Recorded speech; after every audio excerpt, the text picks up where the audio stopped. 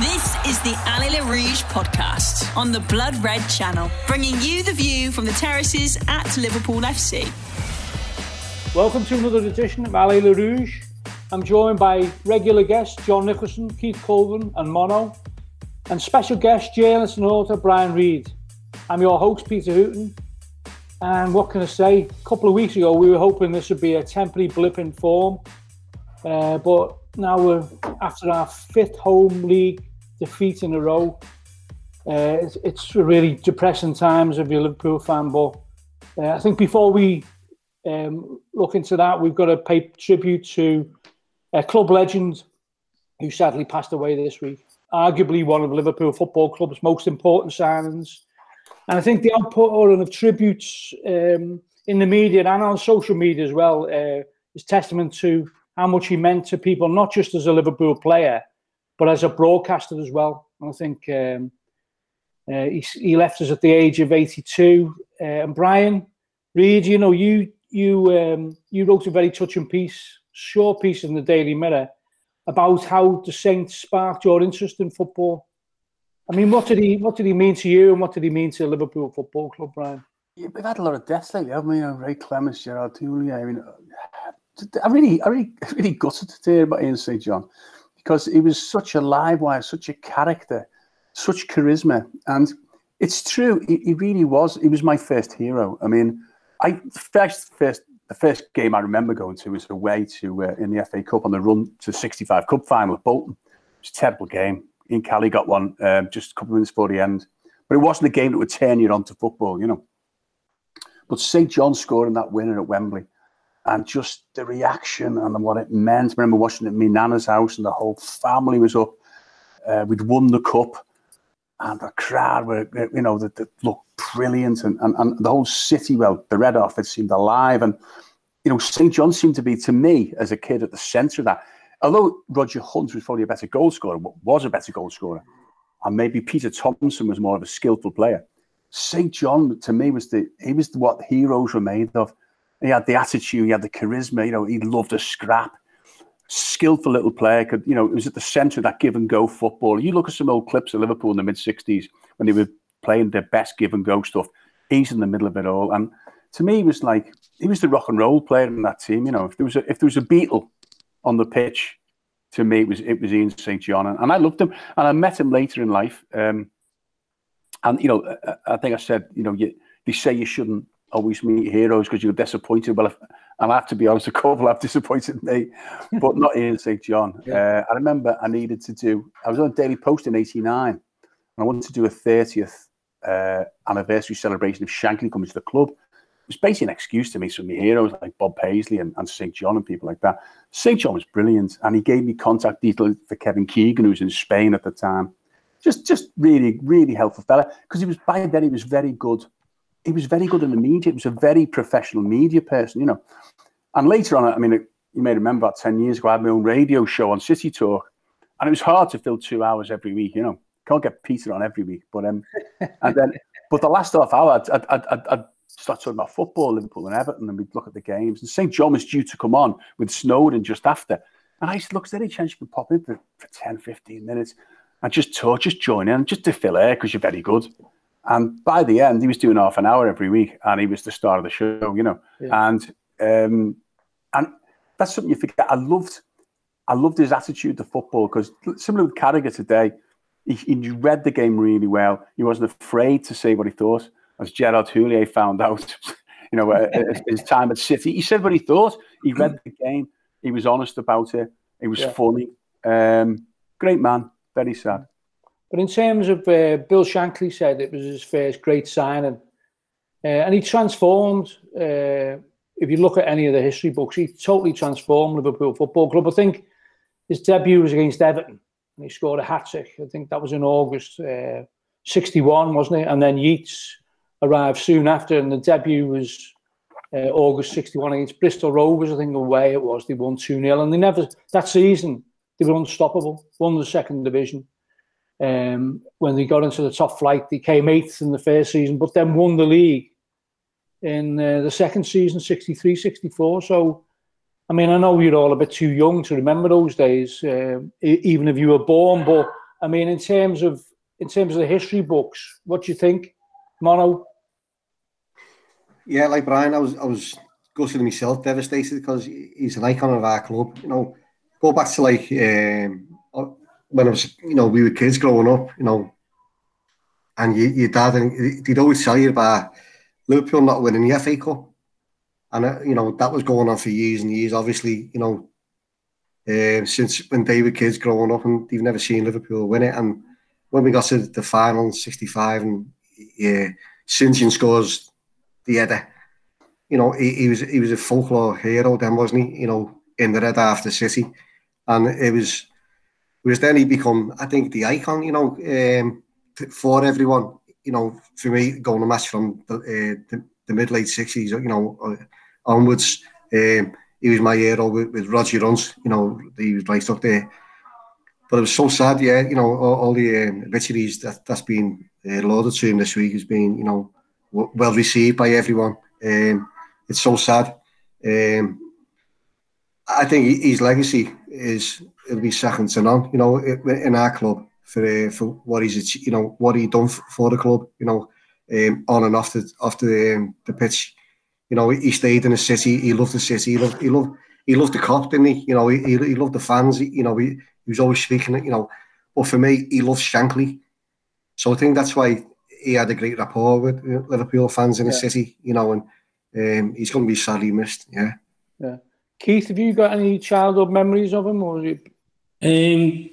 Not necessarily. I've never met him, obviously. You know, I've watched clips of him playing. I was 5 when we won the FA Cup, and one of the bad memories for me was my dad obviously went to the game, and it was the first time I heard him singing, and he woke me up coming home after. I think he was obviously drunk, and I could hear him coming down the street singing. I think it was the we won the cup, something like that. So obviously St. John was paramount to all that going on at the time. So I picked up what Brian said about him being on Radio City, because I remember he was very forthright with his views, which is nice to hear, because some people do sit on the fence, unfortunately.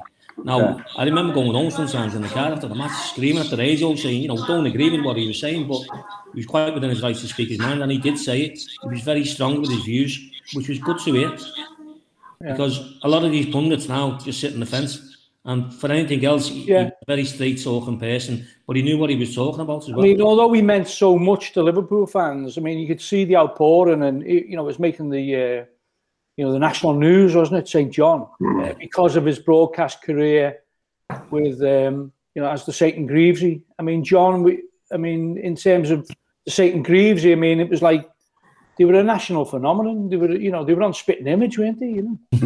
Yeah, they were absolutely brilliant at that, and they actually at the time they engaged football fans from all the clubs. I think everybody loved the pair of them. You know what I mean by that is maybe if two guys are on the TV today, the way the banter's become tribalistic, unfortunately, with social media, and fans don't like someone because they're from a club that they don't like. But I think even if St. Greavesy came back on the telly today and had their programme again, I think everybody would still love to pair them. You know, and St. John was brilliant on it. Brilliant, like sort of the straight man, if you like, for Greavesy, but he just never stopped laughing. Yeah. You know, he was brilliant on it, I thought. You know, Brian, do you think it's fair to say that without the likes of St. John and Ron Yeats, we wouldn't have the modern day Liverpool Football Club that we know? Because obviously after Shankly's great side of the 60s, we went on to dominate domestic and European football, but it was the foundations that they put in place, wasn't it? I would say, I still think we would have been because of Shankly, if I'm honest. I mean, if he couldn't have got St. John and he couldn't have got Yates, he probably would have got 2 others. That's not to take anything away from how great they were, because they were the ones he wanted, and they worked for him, and that was great. But I think it was Shankly was the man who would have probably got. We wanted Brian Clough, didn't he? He couldn't get Brian Clough. I think, of course, they were the kind of, you know, they were the cornerstones, weren't they, the team we built. And I think about St. John, he was like I mean, there was Elisha Scott, there was Billy Liddell. To me, he was Liverpool's first modern superstar, in my opinion. And it's interesting when I used to speak to St. John about certain things. because it puts in perspective how a football player's life has changed and what they get out the game. St. John was very bitter at the end, and he's the first to say about the way he was treated. Yeah. Not just about being told he was down the pecking order because he got a small turkey at Christmas, but that's what a story that is. Mo Salah's face last night, imagine telling him he's got a small turkey. But because he's not in the first team. Yeah, but also about the fact that I remember him saying to me, I don't remember the time, a lot of the players when they bought them in the early 60s, they used to go to Maghull, didn't they? They had those houses in Maghull, and they were club houses, and they'd give it to you, the club bought it, and you'd pay the mortgage, so they were effectively paying rent. So after 10 years, St. John said, okay, look, I've been paying rent for 10 years and we like it here, Betsy likes it now. Can I just give you back, can I pay the mortgage? I think the mortgage was £2,500. So can I give you £2,500 and the house is mine then? Because I've been paying it for 10 years. And he went, no, sorry, mate. It's a clubhouse and we've got someone else lined up. See ya. You know? and that's the kind of, so sometimes, I don't know, when I'm seeing some of the players moan about certain things today, and I don't want to get onto all that modern players, pampered prima donnas, because I hate that, but it does put it in perspective what St. John gave to this club over 10 years, you know. And I've seen some, you know, players, let's say, who can give a fraction of that, but it's treated like gods, you know. Peter Krause this week was talking about, you know, these player liaison officers.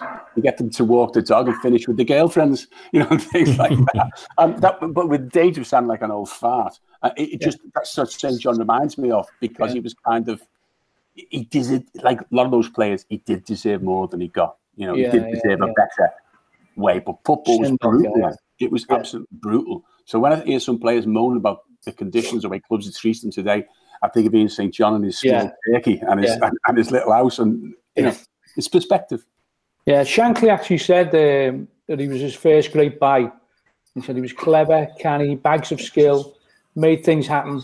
He liked to scrap too. Jesus, did he like a scrap? And sometimes I wanted to tie his fists behind his back, but a great player gave you everything on the pitch. And obviously, I think he had such a good relationship with Shankly. That's why he felt so disappointed that Shankly didn't let him know that he dropped him against Newcastle. I think it was 1969, and it was Jackie Milburn, a Newcastle legend who had become a journalist up in Newcastle, told him he wasn't on the team sheet, and that was the start of it, really. But I think, you know, that's a personal thing. I think in terms of fans and my dad's generation, he meant everything to them, you know, and the fact that St. John had to realise then he was getting edged out of the team, especially after Watford, the FA Cup defeat against Watford. I think that was 1970. He was gradually drifted. And he says in his autobiography, you're quite right, Brian, that he had a love-hate relationship with Shankly because of that. Because I think he wanted Shankly to say to his face, didn't he? Look, son, you're getting a bit old, and you know, I've got to find a replacement, because is the way he did it. But that was because Shankly could not face. Yeah. Basically, it was his hero as well, wasn't he? He was Shankly's hero as well. Allez les Rouges on the Blood Red Channel.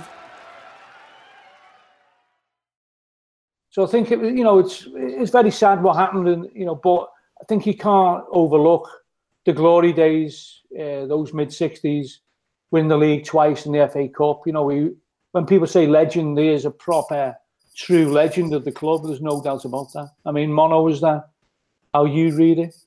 Yeah, spot on. Going back to what you said there, you remember the Watford game when we got beat, Barry Endine scored the goal. And that's when the team was ripped up then, wasn't it? You know, I think we were all crying our eyes out at the time. It was, yeah. My mum couldn't get me out the room for 2 days. That's true, that, yeah. But then, it was obviously a new team had to be built from which Shankly done then. But as Brian said, it's the way football was at the time. It was brutal. There was, you're the star today, but, you're gone tomorrow. Or yesterday, sorry. But it's the way it was. But for me, he's right up there with proper legends of our football club. I think that's why, Keith, it's affected so much. It's affected people so much, hasn't it? The fact that he was that iconic figure in the 60s, but then he had this new life first of all, as a manager. I think he was at Tranmere, Motherwell and Portsmouth. And then as a broadcaster, because he was and the laughs he used to have, him and Greavesy, he was like more or less the straight man, wasn't he? And the number of times he was hysterically laughing like what Jimmy Greaves was getting up to, and it was like it was almost like the forerunner to the modern day presentation of football, wasn't it? Because we were used to the staid BBC, Jimmy Hill type stuff. And then all of a sudden you had these two, didn't you, on the television? Yeah, they were the forerunners for what's going on now. There's no two ways about it. But they were very good. What they were talking about, they were obviously two great players. They knew what they were talking about, but they done it in a bit of a different slant. And it was completely new to what was going on at the time, wasn't it? Obviously, everything was in black and white still, basically, wasn't it? Them two just burst onto the scene and just blew all the cobwebs away from all the from all the establishments of what you should do and what you can't do. And they were brilliant. But yeah. I looked back the other day. I was watching on the television, it was LSTV, where the rerun of the FA Cup in '65, and they were all the remaining players were sitting in it. I think it was in a cinema somewhere watching it. Yeah. And it was fantastic to watch the faces. They had a camera on the face, and you could see the love and what they had for the club, and he still got it for what they'd done for our football club.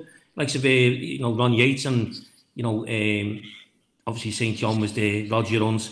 It was brilliant to watch. It was fantastic, and I'm not knocking modern day footballers as such, but if half of these footballers had the affection and the love that they had for our club and still have for our club, I know we've been great lately, obviously, but it's just great to see that them footballers of that era still loved our football club, and not so much personally for what they'd done themselves, what they'd done for our club. It was fun. It was an amazing thing to watch, the way they were just sitting there watching the rerun of the game. Yeah. And the way they looked like they had tears in their eyes watching it. Yeah. It was mind blowing, to be honest. Yeah. Brian, he felt a bit let down by the club the way he left Anfield, and also there's a similar story with St Greaves, wasn't it? Because it was a very popular TV show, and then they were just dropped, weren't they? I think both St and Greaves have talked about that. Have you got any insight into that? I mean, no, not really. Just the fact that he'd moaned about it, but he moaned about everything. I remember when I said to him, when I did that interview in 1989, he said, "The Echo, they still owe me money now from the column last year. No, they won't pay me." And when you said he loved the city, which he did love the city, and Keith's spot on about that thing in Walton, it was he was very emotional. He was crying, and Phil, of course, makes those documentaries. He said towards the end, if you got St John talking about it, he would fill up.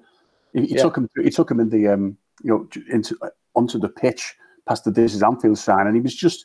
So it all came back to. I can almost see the boss standing next to me, pointing at the cop and going, "You're doing it for them. You're doing it for them."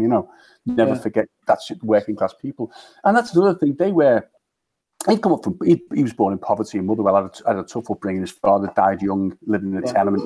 They were working class people. They were still working class men who felt lucky they were getting paid to kick a ball. And I think that's an important difference now. The players today aren't. They almost feel like royalty when they join the academy. There's something different, Yeah. And they could be millionaires by the time they're still teenagers, can't they? If they get it right and sign the right contract. And I think that is a big difference. And that's why that group of lads in the 60s, not just at Liverpool, Evertonians say the same about, Westwright, Wilson, LeBone, Harvey and them, is that the working class fellow who went to match felt a real affinity with them because you'd see them in the pub, you knew what they drank. They didn't have much more money than you. They had a better suit and a better Ford Anglia, but they didn't have that much more money than you. And so there was a real affinity. It's almost like they knew they were lucky. They didn't have airs and graces, and working class fellas. So that's respected them for that and bonded with them more, identified more. Yeah. And that's why their passing is so much sad because they didn't go on to live opulent lifestyles. They just went on to if they were lucky, like St John was, to get a career in the media and get a bigger house. And because the pension was nothing as well. The pension, the pensions at Liverpool came in later when Brian Hall and Steve Highway had a bit of brains about them, put a suggestion to Peter Robinson. There'd be no pensions in football. It was revolutionary because how can you get a pension at 35? And that's why they had the testimonials, wasn't it? That's why they had testimonials, and then in those days you either ran a pub or became kind of like an insurance salesman or something. You know what I mean? Then traded on your name. I think we all realised that and when you see them afterwards on the street or in a pub, they were just like normal fellas, no bouncers. So that's why they were undoubtedly that I think that those, not just Liverpool, but we heard about it with the World Cup team of '66. you know, how they were let down. They weren't really looked after. Bobby Moore, you know. Yeah, they were neglected by the game, and yet they were that was when football became, in the late 60s, you know, that's when it became a proper, it entered the national psychology as the kind of a major, it'd be on the front pages. It was the rock and roll of its day in a way. And those players, you know, they didn't earn a lot of money, but they earned a lot of love. Yeah, no, I totally agree. I think if you're looking at that St. John period, though, when he became a broadcaster after St. Greavesy, as you say, he went to Radio City, and there was a bit of, obviously we've got to mention, because he divided opinion then because he was a friend of Roy Evans, wasn't he? St. John, very good friend of Roy Evans. So I think he took Roy Evans' side when Roy Evans asked for some help. They gave him an assistant manager, which was Houllier, you know. And I think obviously that divided opinion. And I remember doing an interview with St. John in the Matchday magazine, and it was just an innocent. I was given St. John's phone number, Roger Hunt's phone number, and Ron Yeats. And St. John was the first person to agree. Roger Hunt couldn't do it, and Ron Yeats couldn't get hold of. So I did the interview with Ian St. John. Went over, and he could, as you say, Brian, he couldn't have been more helpful. Went over, he talked, and I deliberately never asked him about the Houllier situation. Anyway, he went in the Matchday magazine, and I didn't know, but I never got a phone call again off the Matchday magazine to do any more interviews. But allegedly, Houllier had gone ballistic and said, "Whoever put this man in this Matchday magazine," and he was a club legend, and he actually ripped up the magazine in front of the editorial staff and said that whoever did that interview never writes for us again, and that was me. You know, so it was like he had it was that relationship he had with the club later on. You know, it was very sad in many ways, wasn't it? You know. Well, that's what happens when, you know, it's like Shankly. It's like the effect of him when he went, you know, what answer him. You know, it's the age, wasn't it? The 70s, you know, as Brian alluded to before. It's the way life was. It's, you know, unfortunately, wouldn't happen now because because the amount of money in the game and, you know, the self-persona about everyone. But at the time, you were just a commodity yesterday, and you've gone now. That's it. Yeah. Well, basically the fans still loved him, didn't they? I think the fans still loved him, still remembered him. And I think whenever there's some great, I mean, that film that Phil did, Brian, which was on the Liverpool TV, it was absolutely fantastic and so emotional. And what it meant to people, you know. And when we did the Shankly documentary a few years ago, we had footage of him looking in the museum, and he's in tears. You know, he had that relationship with the club that comes from a genuine love for Liverpool Football Club. As Brian said, you know, you see that they're just working class fellas, weren't they? And they realised how lucky they were to get brought to Liverpool by the manager at the time, and obviously went on to greater things. And, you know, but he still remembered it, and you know, and he always will be, because they were a great team. Unfortunately for some of them, some of them fell on hard times, you know what I mean? And there's still a few of them alive now who fell on hard times and haven't been looked after properly. And it's not nice to see. And, you know, unfortunately, you know, there's not many of them left now of that era. So they really should be looked after better. John, what's your abiding memory then?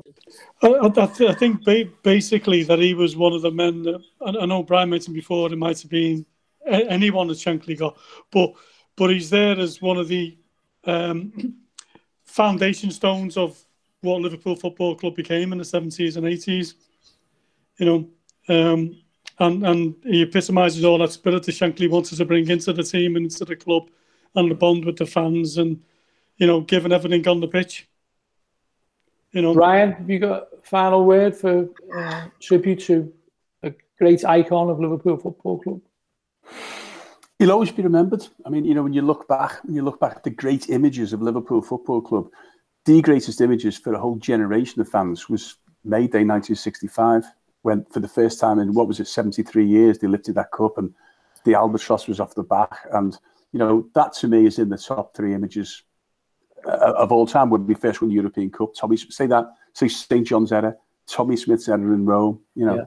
maybe Gerrard's header in Istanbul, but you know, it's right up there, and that's a lovely thought, really, for such a great man, because he genuinely will never be forgotten, and that celebration of that goal is an iconic image for Liverpool. Yeah, Mono. Yeah, what everyone said there.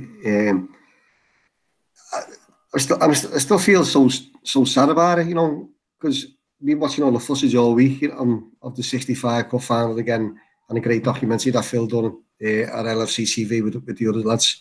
And when you see him sitting there, and he's filling up St. John, you know, all the time, you know, whether he was in that cinema watching the game again, or you see him on other you know, interviews, and he's so sad when he watches, you know, when he thinks about playing for Liverpool and what he's done. You know, when you see him come out onto the ground looking at the cup, as you said, for me, he's an icon, he's a legend, and he'll always be remembered, obviously. Yeah. Well, we, as Copites, we certainly loved him and remembered him, and I think anywhere he went in the world, people remember that, you know. Allez les Rouges on the Blood Red Channel. So we've got to move on to more, you know, depressing. It's not full of fun and laughter, this podcast, is it? If you want fun and laughter, you've got to join Neil Fitzmaurice on Poetry in Motion. Just Google Second Gravesy. Yeah, but anyway, we've got to, you know, talk about the present situation now. We went 68 home games unbeaten, and now we've just had five on the run defeats. Now, if someone had said that when the crowds were at Anfield, we'd be beaten 5 times on the run at Anfield, you would have taken them away. You would have taken them away in white coats, wouldn't he? I mean, what the hell is going on? I mean, is it the perfect storm? Is it the fact that there's no fans there? Is it we all know the injury problems? But Christmas time we beaten Paris 7-0 and we were riding the crest of a wave, really, and it's just all imploded. I mean, Brian, is there anything you can, I've got the solution. Have you got the solution? I've got the solution. Play backstage, John. No, you're right. I mean, because a couple of us were at that game, the West Brom game, on Box Day, I think it was, the day after. And when Marnie scored that opener, we thought, that's it, back here. I know it's Sam Allardyce, but probably get 3 or 4 here, and this is a stroll, back on top. As you say, if someone had said to you when that Marnie goal went in, they won't score for another 10 hours from open play at Anfield. Just let that sink in. That team won't score from open play in 10 hours at Anfield. You just, as you say, have thought, what, has a bomb dropped or something? Has everyone got COVID and they haven't played? Because you couldn't have foreseen it. You couldn't have foreseen it. And when I look at them now, I genuinely think, I look at the players and look at the manager, and they almost remind me of not so much a punch-drunk boxer, but a boxer that's taken too much punishment. And when the trainer goes to look at them behind, give them the salts, and there's nothing behind it. They look done in, and lacking ideas, and lacking inspiration. And I think there's but I think what's most worrying for me is there seems to be a disunity. I don't like it. I didn't like Mo Salah doing that last night. I don't like the fact that there's clearly disagreements about whether we should have spent big or bought a decent player at the beginning of January. These are things Liverpool now should be in cruise control. Of course you're going to get your setbacks. And my attitude of the last few weeks has been, look, we've been blessed for 2 seasons, the last 2 seasons, so we can have one where we look cursed in it. But it goes deeper than that. When you see it again, as fans, we're not looking forward to these home games. We kind of know what's coming. We can tell after 5 or 10 minutes, nothing's changing. The same pattern of play, the same players looking knackered. And it doesn't do now to go back to an injury in October to one player, or maybe a couple that have gone on after that. Because at the moment, say last night, we had those 3 central defenders out and Jordan Henderson, but that doesn't excuse that lack of attacking nous. We had that front 6, just did nothing really. And on the bench, you've had 3 more midfield players. Keita cost 52 million. Oxlade-Chamberlain cost, and fully still at 27. Shaqiri. If these can't make a difference, then we are in trouble. You know, and it's kind of it's kind of worrying. The only thing you can say is really that this time last year, I remember I looked at the league table before lockdown a year ago, and we were 25 points ahead of City, and they had a game in hand. We're now 22 points ahead of City, so it's actually as it was. It's just that I think I think City only had won 18 games. We've only won 12. We're not winning games, you know, because. But other teams have got better. And I knew when they appointed Tuchel, I couldn't understand the stuff about poor old Frankie Lampard going. I thought it was a great move. And I knew he'd make them, because they've got the squad. The thing about this pandemic is the season has been really shortened. You've got to have, it's so intense. They've got the squad. City have got the squad. Liverpool haven't got the squad. Those two fullbacks have been crying out for the rest all season. You know, Reece James at Chelsea, about the same age. He plays a game, misses a game, plays a game, misses a game. Those two fullbacks look shot. Now, doesn't he rate Neco Williams? If he doesn't rate him, why is he on the bench? Where's the Greek lad gone? You know, there's issues there that are worrying, because if he has to play the same team time and time again, which he shouldn't be at this stage, even including injuries, then you've got to say it needs a bigger overhaul than we even thought of. So, no disguising it. It's worrying times, and it's difficult until the summer comes to see any real light there. John, were you? Was it a tactical masterclass from Chelsea, or was it a case of Liverpool just, you know, have become so predictable and so clueless over the last few weeks in terms of attacking? I mean, what do you think? A bit of each. You know, Chelsea have been playing quite well recently with under Tuchel, and they have got, you know, the potential to score from a number of areas. Like, we didn't see one last night. Giroud, I don't know whether he was on the bench, but I was certainly hoping he wasn't going to play or come on, because, you know, he'd have been a handful.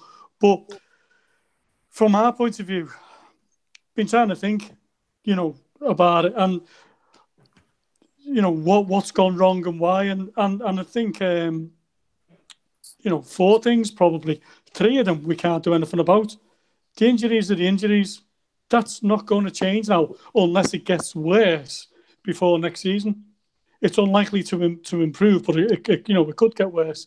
I think the crowd, certainly for these home games recently, I don't think we'd have lost what we'd have lost if we did have some presence of the crowd there, you know. But we can't do nothing about that. That's next season. You're not going to like this one. VAR, it's not done us any favours this season in key games, you know. I would argue, you know, looking at it not from a Liverpool fan, but I'd argue that Chelsea's goal should have stood, the first goal, because we've complained all season about Salah and Mane getting ruled offside for a fraction of an inch, a millimetre, and to me, that goal should have been allowed last night. That surprised me they disallowed it. Yeah. You know, I was surprised they disallowed it. Yeah. You know, what about the handball? Chelsea handball? No, that would have been given earlier in the season. Early in the season would have been given. You know, but you know, on the VAR, I was going to go back to if he's offside last night, Werner. Well, why isn't that Marseille offside for Leicester City? Because if that doesn't get allowed at Leicester City, we win that game at least 1-0, maybe 2 or 3, but we've lost it 3-1. So that's what I mean by VAR hasn't done anything for it this season. But I think the fourth thing it comes down to where we can do something is the manager and the players. They're the ones who've got to start performing again.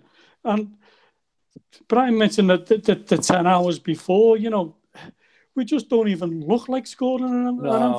And there's nothing that we can do about that. But the manager and the players have got to do something about it. And Salah having his little strop, to me, is bang out of order. I think Mane done something similar at Crystal Palace, if you remember, when he got pulled off. And, you know, Salah's allowing himself to get physically dominated by Rudiger for the whole match. Yeah. You know, and then throwing a strop when he comes off the pitch. Well, why didn't he throw one when Rudiger's all over him? Because as soon as a Liverpool player went near a Chelsea player last night and was behind them, the Chelsea player was making sure he got the free kick out of it. Yeah, yeah. Keith, are they feeling sorry for themselves? We need a bit of someone to, obviously we haven't got Jordan Henderson there, but where's the leaders on the pitch at the moment? unfortunately, there's not many there at the moment, as the results will bear that out. But I do feel that they are feeling sorry for themselves in some respects, and I think they've got to shake themselves out of it. I said the other week that the whole club needs a lift, and they've got to lift each other. Now, how they do that is, that's up for them to sort that out, because, they're highly paid professional footballers and managers and coaches. So between them, we've got to lift ourselves. We've got to get ourselves out of the doldrums, and there's no excuse for us to lose 5 games on the bounce at home. I've been harping on about the crowd not being there for a long time now, and it is a massive effect. But in saying that, we shouldn't lose 5 games on the trot. Not against the teams we've been playing against. You can throw in City and Chelsea, 2 decent sides, but Everton, Brighton, teams like them, they shouldn't be beating us at home. Burnley, sorry, as well. Yeah, so they shouldn't be beating us. So they shouldn't be beating us at home. But they are. Now, that's down for them to sort out on the training pitch when they're behind closed doors. But somewhere along the line, they've got to lift each other, and they've got to do it sooner rather than later, because unfortunately, the league's long gone over the hill, but we've still got a chance at the European Cup. If we play the way we are at the moment, I would assume we're good enough to beat Leipzig, but whoever we get in the next round, if we carry on the way we are, we're going out. And we can't have that, because, we have had a lot of factors that have come to a perfect storm for us. But as Brian has said and John has said, we can't keep using that as an excuse. Yeah. We've got to look towards each other, or the club, the players have, and look at each other. I thought Salah, I'm probably disagree, I thought Salah had done all right last night. I thought he was the only, you looked at the game, you can only see the game from the television, so you get a different perception, don't you? You don't see the way we do when we're in the Kop. But he was chasing down, he was running down, he was chasing the goal, and he was doing a lot of running. Mane wasn't doing much of it last night. And he kept them on the pitch, and that might have been a tactical decision. Fine. I haven't got a problem with Salah having the Cobb on when he went off. I think, that's the way it is. Can I just say something there, Keith? Just to interrupt quickly on that, because I heard from a journalist who was in the ground last night, and it may be, I think it's out there now, but Klopp was on to Salah for 5 minutes saying, you're not tracking back, get back. And at one point, the last time he said it, he just jogged back and looked over. Yeah. Then he turns to Pep Lindsay and says, get him off. Yeah. And that's fair enough. You know what I mean? There's no superstars in that team. No, I totally agree. No, and at the time it looked weird to me. It looked weird to me because Firmino was stinking the place out and Mane was. But things are going on which we don't really see. And I think that's the earliest he's been a substitute as a Liverpool player. Yeah. If he's going to sit there and moan about it, well, that stinks. Look at yourself. The manager did it for a reason. Yeah, I understand that, and I totally agree. But personally, as I thought he'd done, again, watching it from the television angles, I thought he'd done all right. But as you say, you don't see everything from the television. And again, I'll still stand by. I don't mind him having a Cobb on, because you wouldn't want him going off smiling either, would you? Laughing and joking. So you can't win there either way. The problem is, immediately his agent put a cryptic tweet out, didn't he? It was a blank screen with a full stop. You know what I mean? Modern day football, Peter. I know it is, but what can we do about that? We can't do nothing about that. You know what I mean? So, to me, I'd look beyond all that. Yeah. I would suggest Salah will probably go in a year or so's time. Anyway, I think out of 3 of them, he'd probably be the first one to move on. Anyway, so I think that was always a plan for them anyway, to move on from Liverpool. But going back to this current situation, the players, as John said, and we've all said, the players have got to look at themselves and start lifting each other. It's the only sort of answer that we've got now at the moment, because, pound to a penny, we'll get more injuries before the end of the season. Yeah. You might get some decent players back, like Jota last night come on and, looked a bit of a bright spark. Who's to say that we mightn't get a few more players back in the next couple of weeks? But it's paramount that we get our game together, mainly because of the European Cup. That's the thing we've got to go for now. Allez Les Rouges on the Blood Red Channel. Is there any, how do we, we've got Fulham on Sunday. I'm not looking forward to it. But what do we do? What does a manager do to get this team? We've seen some slumps in Liverpool form over the years, go in the match. What does he do? We've never seen anything like this before. What does he do? We're not there to help him, so we're not there to get behind the team. What does he do? Not for a long time, Peter, but we've seen this. But just alluding to last night's game, like I said at the start, we had a chance to go 1-0 up. I thought Mane should have went down and got a penalty. It's a fine line all the time. Fine tuning in games. That go one way or another way. If he gets the penalty, we score with 1-0. But you can look back what Brian said earlier on. It's been 10 hours since we 1-0 up against West Brom.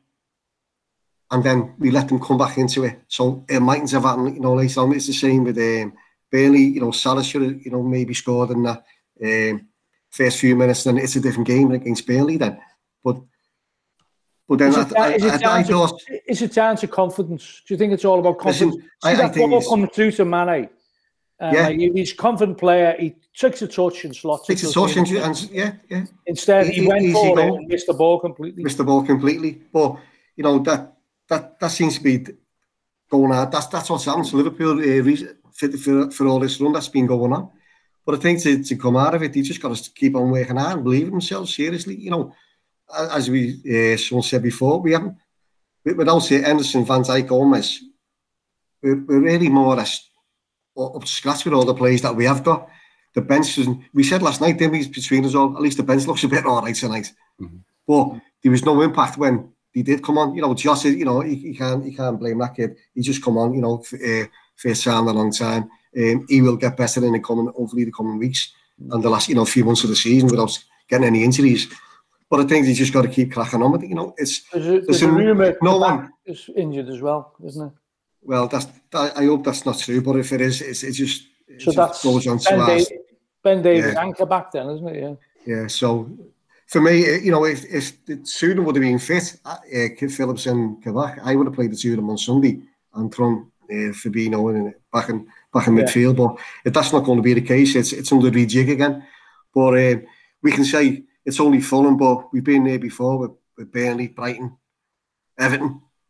So Brian, what would you do, Brian, on Sunday in terms of, would you just play the likes of Phillips at the back and, you know, try and get Fabinho back into midfield, you know, there's nothing coming from midfield, is there? There's no threat from midfield or anything, you know.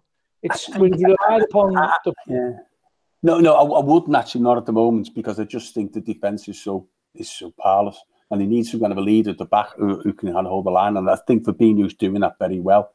It is, of course, we're missing him in midfield.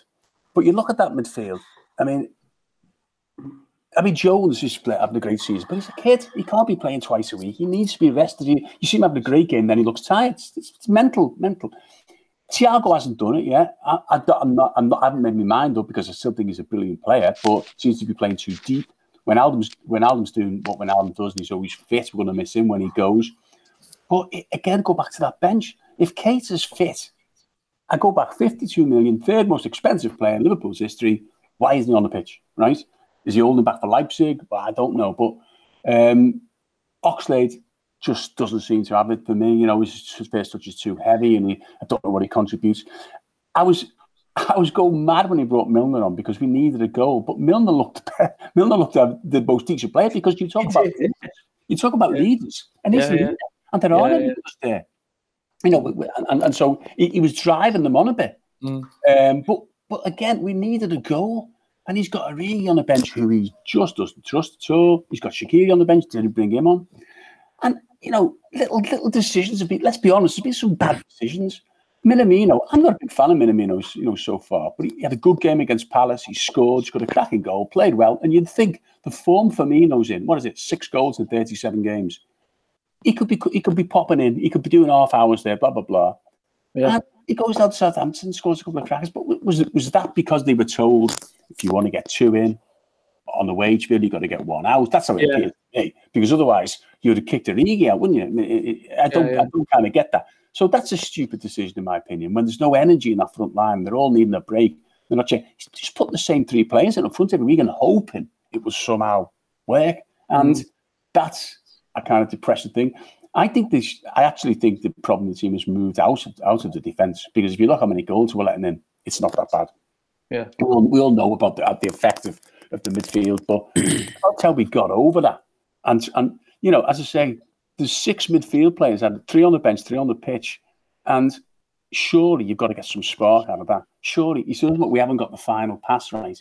Well, you know, there should be players there who've got that final pass in them that are going to bring the front 3 alight. So, as has been said by the other lads, it's a lot of hard work on the training ground that's needed. I think the manager needs to look at himself. Let's be honest about it. You know, some of the changes haven't been great. I feel sorry for him. not just his personal circumstances, but in the fact that, this season's hit him and they haven't backed him in the transfer window. I think that was an error. And he's got to make do and mend. But we've got to stop doing this for ourselves. We've got to come up with solutions, tactical solutions. Because look at Leicester with Brendan Rodgers. They had just as bad an injury hit than us. Okay, we've had players out for longer, but they've had taken a hell of a battering, and they've got a much weaker squad than ours. Yeah. And he's getting on with it, and he's coming up with solutions. And there's surely enough players there for Liverpool to come up with solutions now. Yeah, John. I mean, how do you see it? I mean, how do we bounce back? Can we bounce back? Yeah, one thing. I think we've got to start off in as positive a manner as we possibly can. Just go back to basics, you think? Well, I think sometimes recently, especially at Anfield, there's a few players being taken an easy option, if you like, of passing the ball back or square rather than springing forward the way we used to. And I think we just got to get positive and this obviously isn't easy, but we've got to take the limited opportunities that might come our way early on. We didn't do it against Brighton with Salah after about 2 minutes. We didn't do it against Man United when there was opportunities very early on. I think Robertson was in. I know the Origi chance against Burnley was a lot later in the half, but there are opportunities there to score early on and set the tempo and make the teams, the opposition that you're playing, change their game. A bit like Tottenham did to Burnley last Sunday. You think Burnley's got a good chance there of defending well against Tottenham and getting the result, but Tottenham scored within 2 minutes. And it's a different ball game then, especially when they get another one after 10 minutes. And it's nearly game over. But we just haven't done that. We haven't made it uncomfortable enough for teams, particularly at home, since the West Brom game. To be honest, we never made it uncomfortable for West Brom. Yeah. I mean, is there any light at the end of the tunnel, or is it an oncoming train? No, there's got to be.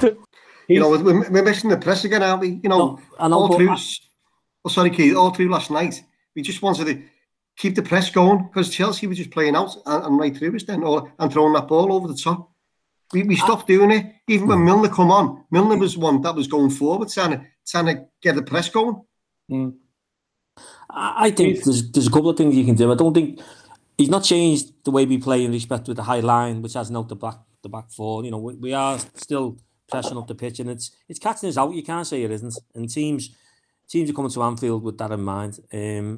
I think the biggest thing we've got to get away from is the fact that teams are coming to Anfield now saying they've just lost 5 games in a run now. We can beat them. We can beat these easily. We've got to get that mindset out of the opposing team.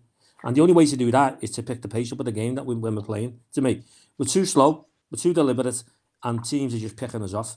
I think, for me, picking up what Brian said about Thiago, I myself personally thought Thiago was brought in to play further up the pitch, to play behind the front three, because he can pick a pass. I think, what I'd do on Sunday, I'd put Milner in where Henderson normally plays. Yeah. I'd put Thiago behind the front three, whoever they may be, and then put another one alongside him to do the run, whether that's Ronaldo or Jones or whoever. And let's just see if we can get something out of them in a different formation. I certainly think we need to drop a little bit deeper because teams are just knocking the ball over the top of us. Alisson looked a bit unsure last night, which is understandable considering what he's been through over the last week or so. We're still straight balls causing us all kinds of problems down the middle because we're too deep, we're too high up the pitch. Sorry, if we're a little 10 yards deeper, I know it might affect the way we play, but we've got to stop them teams coming to Anfield thinking, knock the ball over the top and get on the end of it and we'll score. We've got to stop the teams coming to Anfield thinking they can just turn up and win. And that's what's happening at the moment. So I think we should try and end the podcast on a positive note. Brian, can you think of anything positive? We've got Leipzig next week. Let's remind ourselves that we're still in the European Cup and we're 2-0 up. That won't be easy. They'll play a different game, I think. But, in some ways, it is our priority now. And if we're going to start, resting players or looking around, I'd rather do it in the league games and just really have a go at this because it means so much to the club, it means so much to us. And we need to have something to hope. We need to have something to cling on to because we don't want our season ending at the beginning of March. So let's Jota coming back, I think, is a big one, by the way. Yeah. As Mono said, you couldn't judge him last night, but even last night, he looked more direct, which is what I like to see. Yeah. dropping one of those three, we're crying out to be dropped. Let's say Firmino and Mane are, might just shake them up. And as you say, push Thiago forward where he's meant for. Maybe one lovely ball to Jota, 1-0 after 5 minutes, and it changes. Mono. Yeah, it's a massive game. Actually, we keep saying that every week, don't we? It's a massive game, but can't see us losing 6 on the run in a row. Can you? Listen, Leipzig were a good team. Remember, they pressed the way we did. They gave us a good game a couple of weeks ago. So we just got to be aware of their ability when they're going forward, and because they'll come at us right away. They will want. It's first goal to win in this game for me. It really is. I think if we score, it can be game over. If they get one back, it's just as good set in again and all the negativity throughout our team. So I think it's important. The first goal is paramount to us to get. Yeah. John, give us something we can look forward to. Sunday coming. Jota starting. Perhaps cater a little bit more energy in midfield. Yeah. Thiago and Wijnaldum have played game after game after game there for a while now. And maybe just need a bit more energy from the middle, and let's start positively and take the opportunities that come our way, and hopefully the game will work itself out. Yeah. Keith, you've always been positive on this podcast. Give us something to cheer about.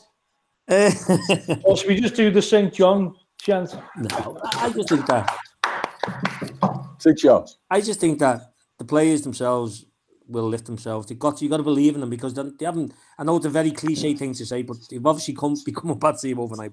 The results will tell you that, but they're still good players, aren't they? Yeah. But you'd like to think that somewhere in amongst them, they'll get a lift from somewhere. Because the Fulham game is the biggest game, not Leipzig. Fulham's the biggest game, because if we win that gives us a massive lift for Leipzig. Yeah. So I think it's important we have Milner in the team. Yeah, that's to say. So energy, I think the Fulham game, as John has alluded to, and we've all done it. If we get the early chance, take the early goal, and like last week in Sheffield United, they're in the bottom three. Fulham in the bottom three. You tend to think we should be beating them, but that's not that simple, unfortunately. But I think that the players can find it in amongst themselves to lift themselves and get a result on Sunday. Okay. Thanks a lot. You've been listening to Ali LaRouge, and I think we should, in tribute to St. John, I think we should do the Rooters song that became a Kop favourite in the 60s to end this podcast. In a couple of weeks, I'll start it off.